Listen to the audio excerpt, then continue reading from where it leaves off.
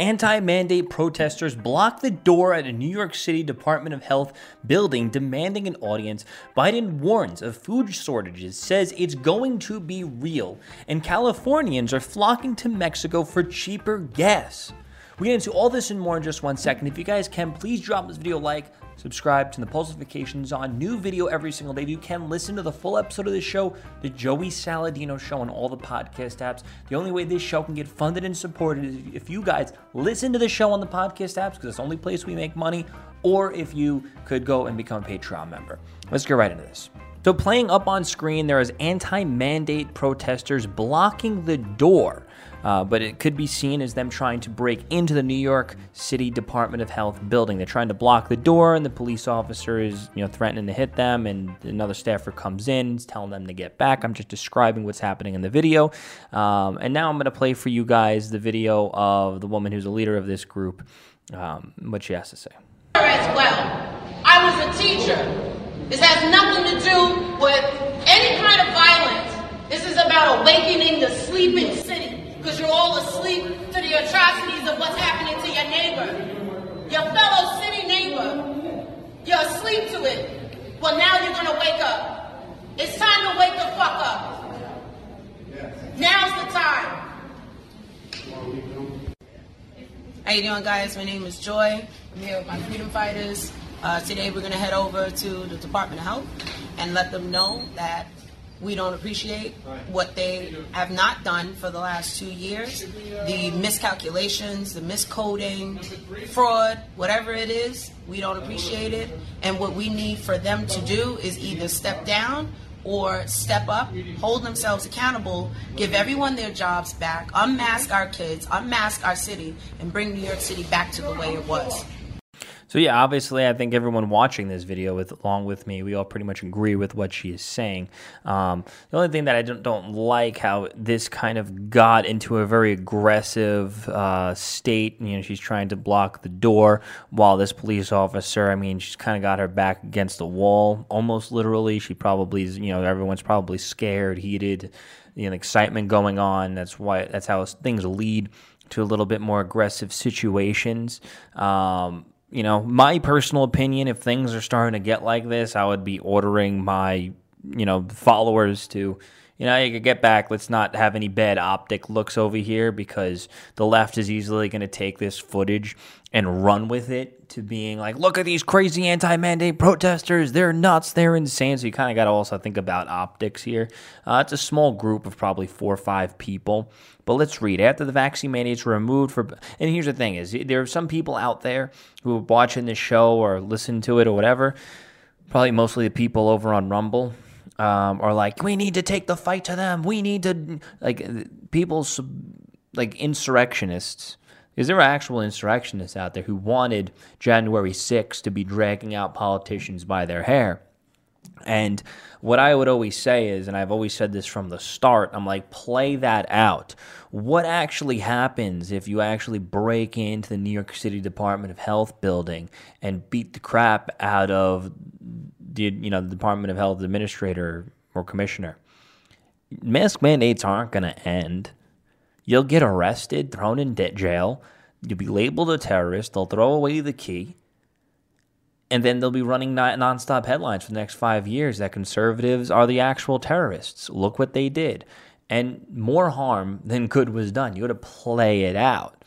There's a difference between, that's why I always say we got to be more strategic. Now, I'm not saying that's what these people were doing, but I just think it's very important to say that and to make sure that our actions don't reflect on, stuff like that happening. That's why the Freedom Convoy literally said at a certain point that they weren't going to actually go into D.C. because they didn't want the traps that were being set by the Democrats to be activated, so then that would label them as terrorists. They were playing it more strategically. So after vaccine mandates were removed for professional athletes but remained in place for doctors, nurses, police officers, and more, anti-mandate protesters took to the fight to the New York City Health Commissioner. They stood in the building blocking doors, but demanded that they be allowed to speak with the commissioner. As this happens, security guards pull out batons and threaten the activists. Really, really, really, one activist said as a security guard pulls back and extended her baton, positioning herself to use it. A video of the event went viral. Although everyone depicted roughly 7 people on both sides appear to be yelling, this makes it incredibly hard to tell what exactly is being said and to who. After the baton comes out, a staffer in plainclothes wearing an ID and landlord steps in between them. This happens as one security guard appears on the protester's side of the door. One protester begins shouting, "Tell her to stand down," in reference to the staffer. This happens, everyone settles down and yelling, okay, that goes to the hall. So I guess that's pretty much about it. Nothing more to report. With regard to food shortage, yes, we did talk about food shortages. And it's going to be real. The price of these sanctions is not just imposed upon Russia. It's imposed upon an awful lot of countries as well, including European countries and our country as well. So as you hear it, Biden's basically saying there's going to be food shortages. So let's read. Biden's really telling us that there's going to be food shortages as he demands $800 billion for military. Yesterday, Bloomberg told the poor to eat lentils. So during a press conference on Thursday, President Biden said the food shortages are going to be real after the sanctions that were placed on Russia by the U.S. government. While the NATO summit in Brussels, Belgium, Biden met with world leaders with regards to food shortages. Yes, we did talk about food shortages, and it's going to be real, he said during the conference. The price of the sanctions is not just imposed upon Russia, he added. It's imposed upon an awful lot of countries as well, including European countries and our countries as well. Biden explained that Russia and Ukraine have been in the breadbasket of Europe in terms of wheat, and noted that other leaders had a long discussion in the G7 and needs to increase and decimate food production. In addition to that, we've talked and urged European countries and everyone else to end trade limitations on sending food abroad. Now listen to this. By RNC Research, Biden today, food shortages are going to be real. In 2020, Biden said, we don't have a food shortage problem, we have a leadership problem. With regard to food shortage, yes, we did talk about food shortages.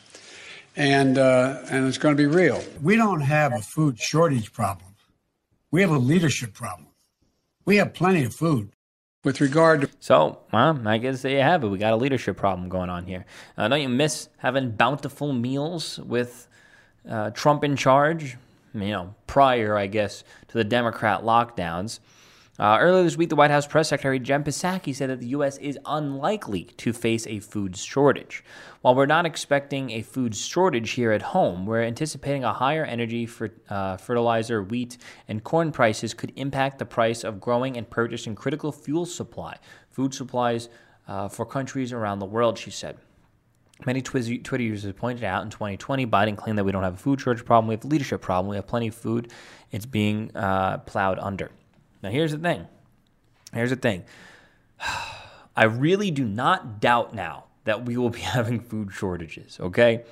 At the very least, we're seeing the prices increase, and we're going to probably see the prices increase even more before things start to get better. What we're probably going to see is prices increase, and probably by the time after the midterm election, hopefully we have a large number of Republican wins across the country, things will probably start to get a little bit better. And obviously, the Biden administration is going to take credit for everything that's getting better, even though it had nothing to do with him. It would have to be virtually us fighting against him in order to get things better.